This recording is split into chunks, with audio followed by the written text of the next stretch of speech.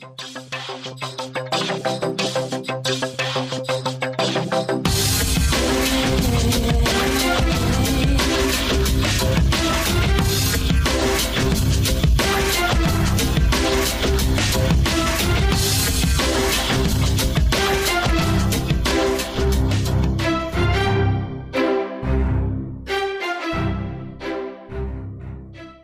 to the Career Matters podcast. I am your host, Nisar Ahmed. I'm also the founder and the managing editor of the blog careermatters.com. And this is actually episode 56 of the podcast. A quick reminder, this podcast was started a year ago around this time. So 56 episodes later, we are still going. That's exciting. But today's episode is part of the Day in the Life of series. In the previous 8 Day in the Life of series interviews, I've conducted interviews from individuals from a particular career. And today's career that I've chosen, I'm speaking with a growth hacker. And our guest name is Juan Campos. Juan will be sharing his experience, how he got started in this particular profession, where he stands today, some of the challenges, some of the fun things, etc., etc. We'll learn more about growth hacking and Juan as we go along. Juan, hi, welcome to the podcast. Hi, thank you so much. First of all, I want to make sure I'm getting your name right. Is it Juan? Is that how you say it? Juan, yes. Okay, perfect. So before we get through, I always like to start off with a fun question. I love asking my guests, where are you calling from? I'm calling out of Silicon Valley. I'm in Los Altos, California. Silicon Valley. That is exciting for me because this is the first time I'm speaking to someone from the Valley. Of course, Silicon Valley doesn't need an introduction, but you did mention you're calling from a particular city in the Valley. Can you tell us a fun fact about the city you're calling from? Of course, other than the fact it is in Silicon Valley and all the cool things happen there. Tell us something fun that most people don't know about. Wow. So it's actually really cool. That Silicon Valley is often referred to as the region between San Jose and San Francisco. And it's all of the little cities that make it up, right? So it's Los Altos, Palo Alto, Cupertino, Mountain View, Sunnyvale. All of those cities kind of make up the Valley area. And Los Altos is actually where Facebook started. We're actually friends with the guys that live at the house that Mark Zuckerberg moved into whenever they moved Facebook out to Silicon Valley. And this, because so many great startups have come out of here, Apple, IBM, Hewlett-Packard, then this is actually one of the top 10 most expensive zip codes in the United States. It's super pricey to live out here. Nobody owns their home. Everyone's just renting it because it would be impossible. They're all multi-million-dollar properties. Yeah, I mean, that is the hotbed of innovation for all things that we experience, Facebook, YouTube, everything. So, of course, I'm not surprised. I've heard that things are pricey, but it's fun to know that a lot of people, if you watch the movie The Social Network, or if you have even read the Mark Zuckerberg story, when they moved out of the university, they went into a house. And it's exciting to hear that. It's that house. Yeah. That's amazing. Oh, I can walk to it from here. Yeah. It's that house that's in the movie that, with the pool that they like tear down the chimney whenever they're like messing around in the house. It's that house. Yeah. That is exciting. That is really exciting. So let's move on to the interview. So I'd love to, two questions I have. First of all, can you tell us a little bit about yourself and why growth hacking? I started my first business in 2010, right out of high school. I was going to school at the time. I was doing all of my schooling online and I was starting my first business. And by the time I was about 22, we had done about $300,000 in business. I was just so in love with entrepreneurship. We were crushing it. I took some of that money and went down to South America. I was traveling through Latin America, which is where I met my current co-founder of the startup that I'm working on right now. And she had worked on the growth team for a company that exited to BBVA, the bank in Europe. And it was a fintech startup. And while we were traveling, we realized that there was a lot of people just like us, millennials, that love traveling. And so we started coming up with a community, which is now Nomad App. And while we were growing that community, that startup, that travel tech startup, we realized that the only thing that matters in a company is growth. Like at the end of the day, business is super simple. If you take it down to like, you have to make more money than you spend. Like that's it. So if you're doing that, then you're in business. And so we realized that what we had learned in growing that community was super, super valuable. And there was so many funded startups that had that pain point, right? They had created something beautiful or a very practical tool, but they had no idea how to get people to use it. And that's the only thing that we knew how to do, was how to get people to use something. And so we started doing like freelancing gigs, and now that is what I do now. Basically, part of my day, I'm running growth for probably 7 or 8 different startups. And then the other part of my day, I'm at the accelerator that we got accepted to, which is the accelerator that Dropbox and PayPal came out of out here in Silicon Valley, Plug and Play. So that's kind of how I came into growth hacking, was just out of my own experience, out of my own need of growing my startup, and then realizing that pretty much everyone needs that, especially funded startups out in the Valley.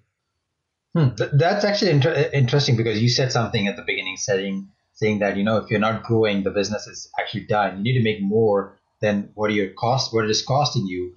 And Always. And today it's now mainstream news. Every day there's startups that are growing. There's so many startups. So if someone is a growth hacker, and they're good at it, they virtually have zero unemployment, because if they can deliver, there's so many startups willing to hire them, right? Right.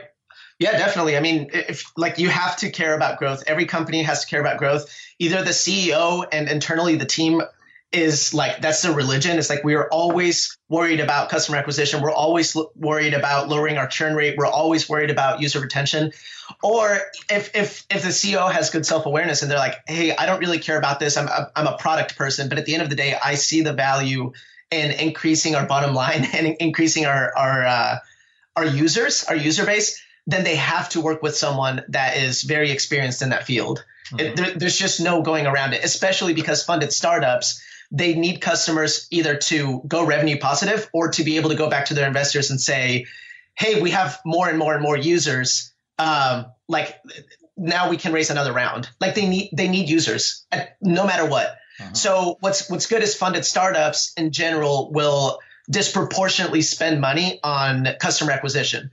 So let's say a normal company spends like 5 to 10% on growth, 5 to 10% of their budget on growth. A funded startup has to spend like 15 to 25% of their money. And if you just raise $3.5 million from Sequoia Ventures out in the Valley, like you have to get users. You can't just go back to your investors and say, okay, I built a cool tool. You have to go back and say, hey, we have 100,000 people using our platform.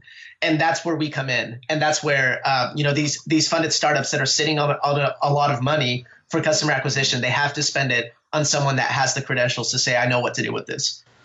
All right. That makes total sense. So before we get a little bit into the interview, I want to clarify a little bit. Maybe you can give some clarification. What does it growth hacker do exactly? I understand growth, but let's talk about the mechanics. What does the day-to-day look like for a growth hacker? So by definition, my main focus in a company is figuring out the greatest amount of results that we can get on customer acquisition for the least amount of resources, whether that's time or money or like whatever we define as the limited resource that we're working with. So I'm always interested in figuring out what's the right platform that we need to be engaging with people's attention. At the end of the day, we're trying to get people's attention. Before we can tell them how cool our features are or how much better we are than the competitors, we need people's attention. So I need to figure out what's the right platform for our audience. What's the right paid strategy for our audience? What's the right content that we need to be putting out? And then what's the right message? So those 4 things is what I'm looking for. What's the right message to them?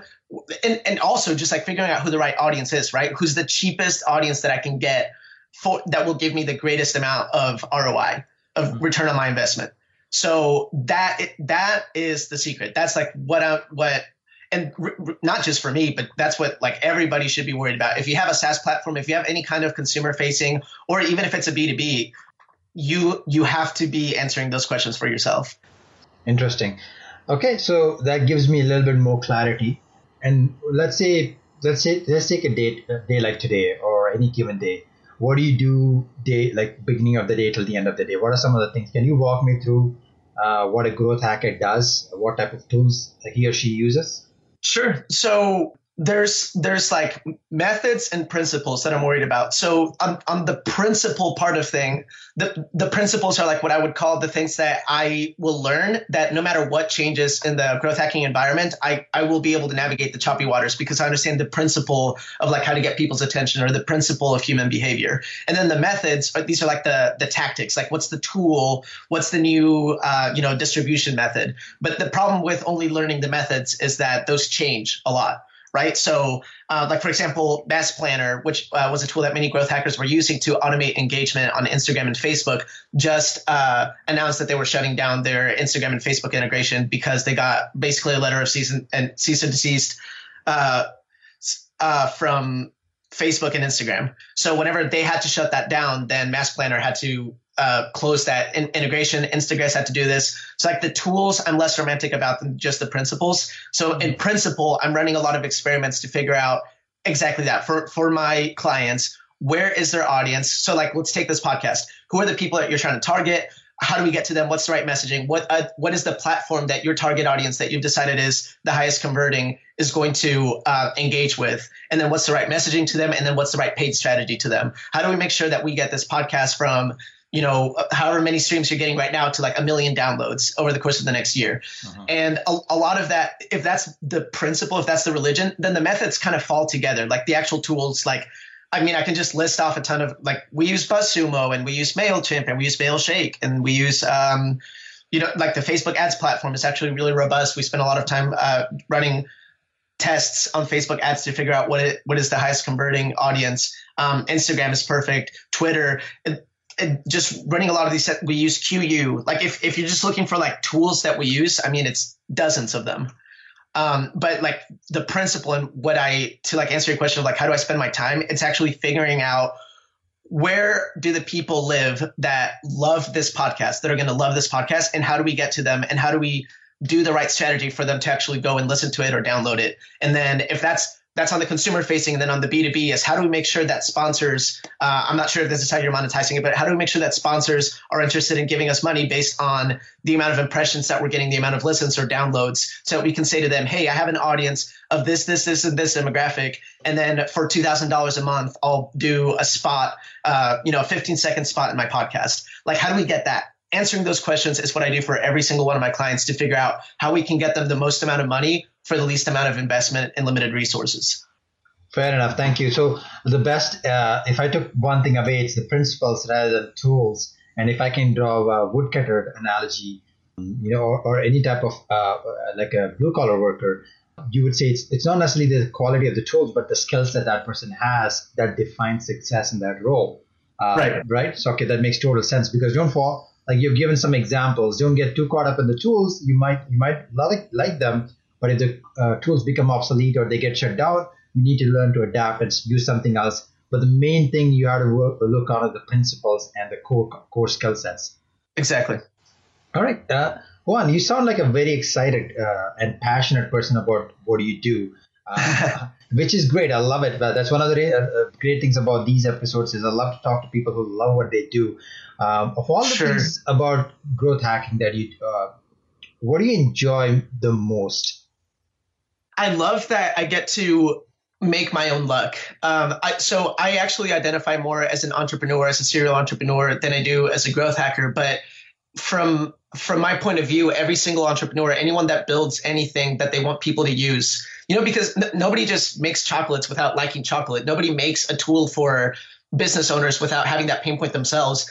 And if you put that much work and that much effort, and you've been coding something for the last 18 months, and then you went and raised $500,000 as an angel round for you to take off with the company, like, I worry for the people that do that but have no idea how to get traction. And so I love that as a growth hacker, I get to study growth and I get to see it at scale so that I can apply it in my own startups. I get to test out the theses and theories on dozens and dozens of startups, and I get to see great success getting them on Forbes, on Inc., on Entrepreneur, seeing their numbers blow up when we do a product hunt launch and we hit the front page and we're in the top 10 most popular apps of that month. Like, I love seeing that. And I love testing things at scale so that I can apply it into my own startups. And like I said, creating my own luck. I don't have to cross my fingers and hope that something I work on 5 years from now does well. I can guarantee some level of success of that because I understand traction and I understand human behavior and how to create something that people are going to love.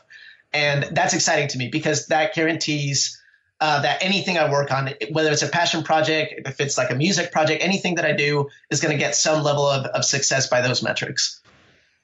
All right, that actually sounds very exciting. So thanks for sharing that. Of course, in my experience, anybody I've spoken to, no matter what they do, there's also the flip side. There are some challenges involved, things that they don't necessarily enjoy in what they do. So, what would you say are some of the challenges that you face or you come across? So, I mean, I would say it's definitely a challenge if you're going to go into growth hacking and you don't like learning and you don't like being patient. Or if you really like the product, if you get really romantic about the product, those are challenges that you're going to face because, like I said, like tools get shut down all the time. Like platforms change. Like if you're a Twitter growth hacker and then 3 years down the road, Twitter just isn't doing as well, and that's not where the attention is. But you're romantic about the platform and you don't want to jump on another platform that does have people's audience, like Facebook, like Musical.ly, like Snapchat.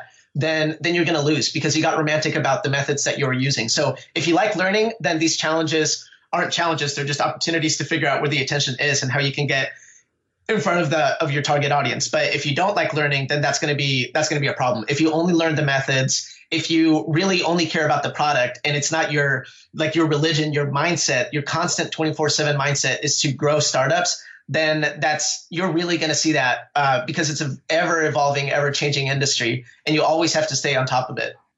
Unlike maybe and I'm saying this out of ignorance, I don't know if that's the case, but let's say something like engineering or some sciences that are like very established, and you're doing, you'll go to school for 4, 5, 6 years, and then you get to execute on that knowledge for the rest of your career. That's not growth hacking at all.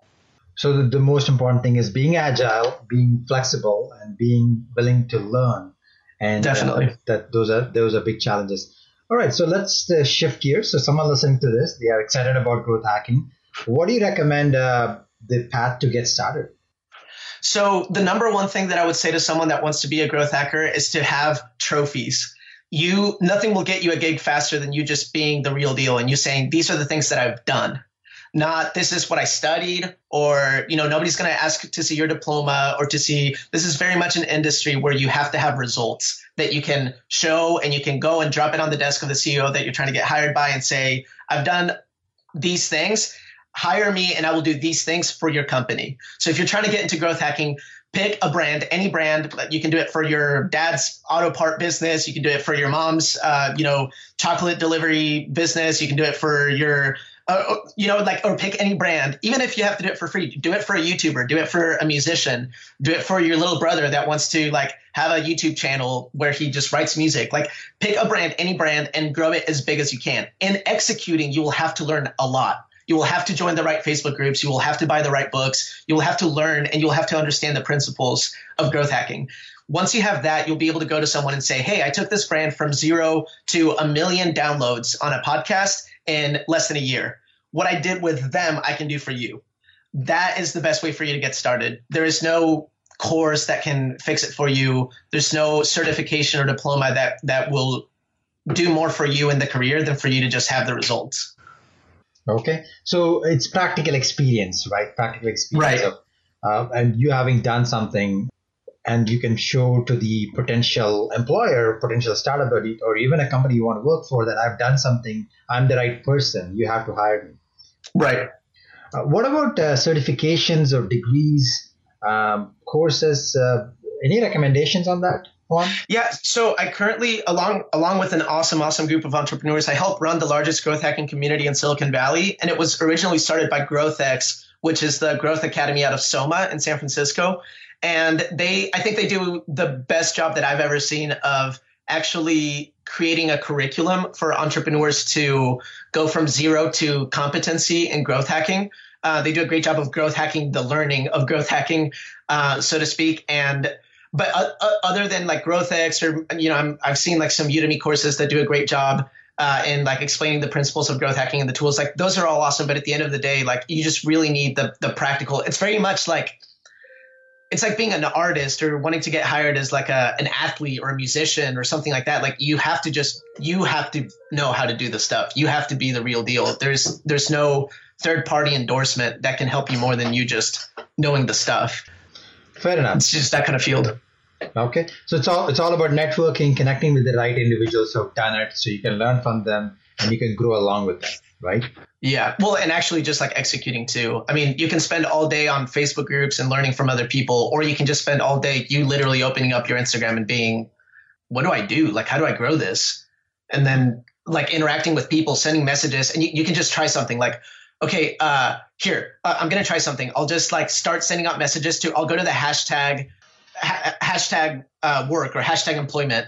And then let me see what people are talking about in there. And let me see like how I can engage with people and how I can tell them like how I can interact with their content and then see if they'll come back and look at my page and then maybe they'll listen to my podcast. Like that's just a very, very, and then of course at scale, like once you're doing, you'll do that for a month and then you realize like, I'm spending so much time doing this and it is good, but I wish there was a way to automate it. And then you're going to go to Google and you're going to say, hey, how do I automate doing this? And then you're going to find a tool.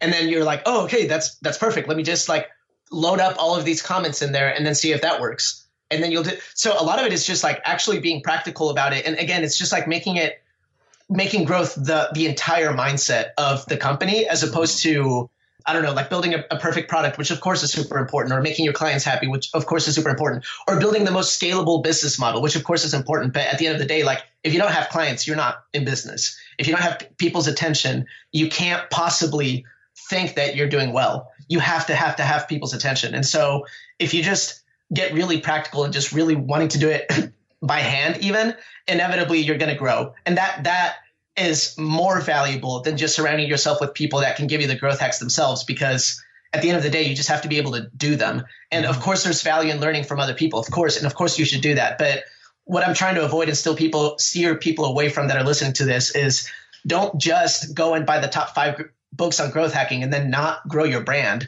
because really those books are giving you the excuse of not executing for a full month because you're thinking, oh, okay, I need to just understand everything before I run. Like, no, you don't. Just start things. And of course, read a book. Like, I'm not saying don't study. I'm not saying don't watch a Udemy course, but don't pay $15 for a Udemy course and have that be the excuse of why you're not going to do anything this month related to growth.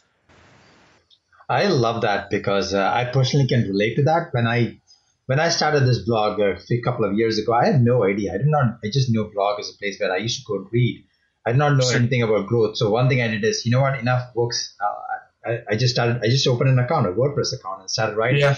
Then I started expanding into guest authors and partnerships and all that. 2 years later, a lot of the things, if I had to study and learn all the steps it would take me to be where I am today, I would have got overwhelmed and not even done anything. So The whole idea of getting started is very, very important. And it's amazing when you start taking action, good things start happening. I mean, if I could simplify it, that's exactly that. So I didn't mean to take away from your point, but I just thought I should just... No, definitely. Yeah. So once somebody has started as a growth hacker, where can it take them? What does a career path look like? I mean, you can make really good money, especially out here in the Valley, because like I said, startups just have to spend disproportionate amounts of money on customer acquisition. So if you have the success stories, if you can say, hey, I can take a podcast from 0 to 1 million downloads in a year, and it's actually true, and you actually have done it, and you really do know how to do that, it's pretty easy for you to find 4, 5, 6, 7 clients that will pay you $3,000 to $10,000 each a month on retainer to do that for them.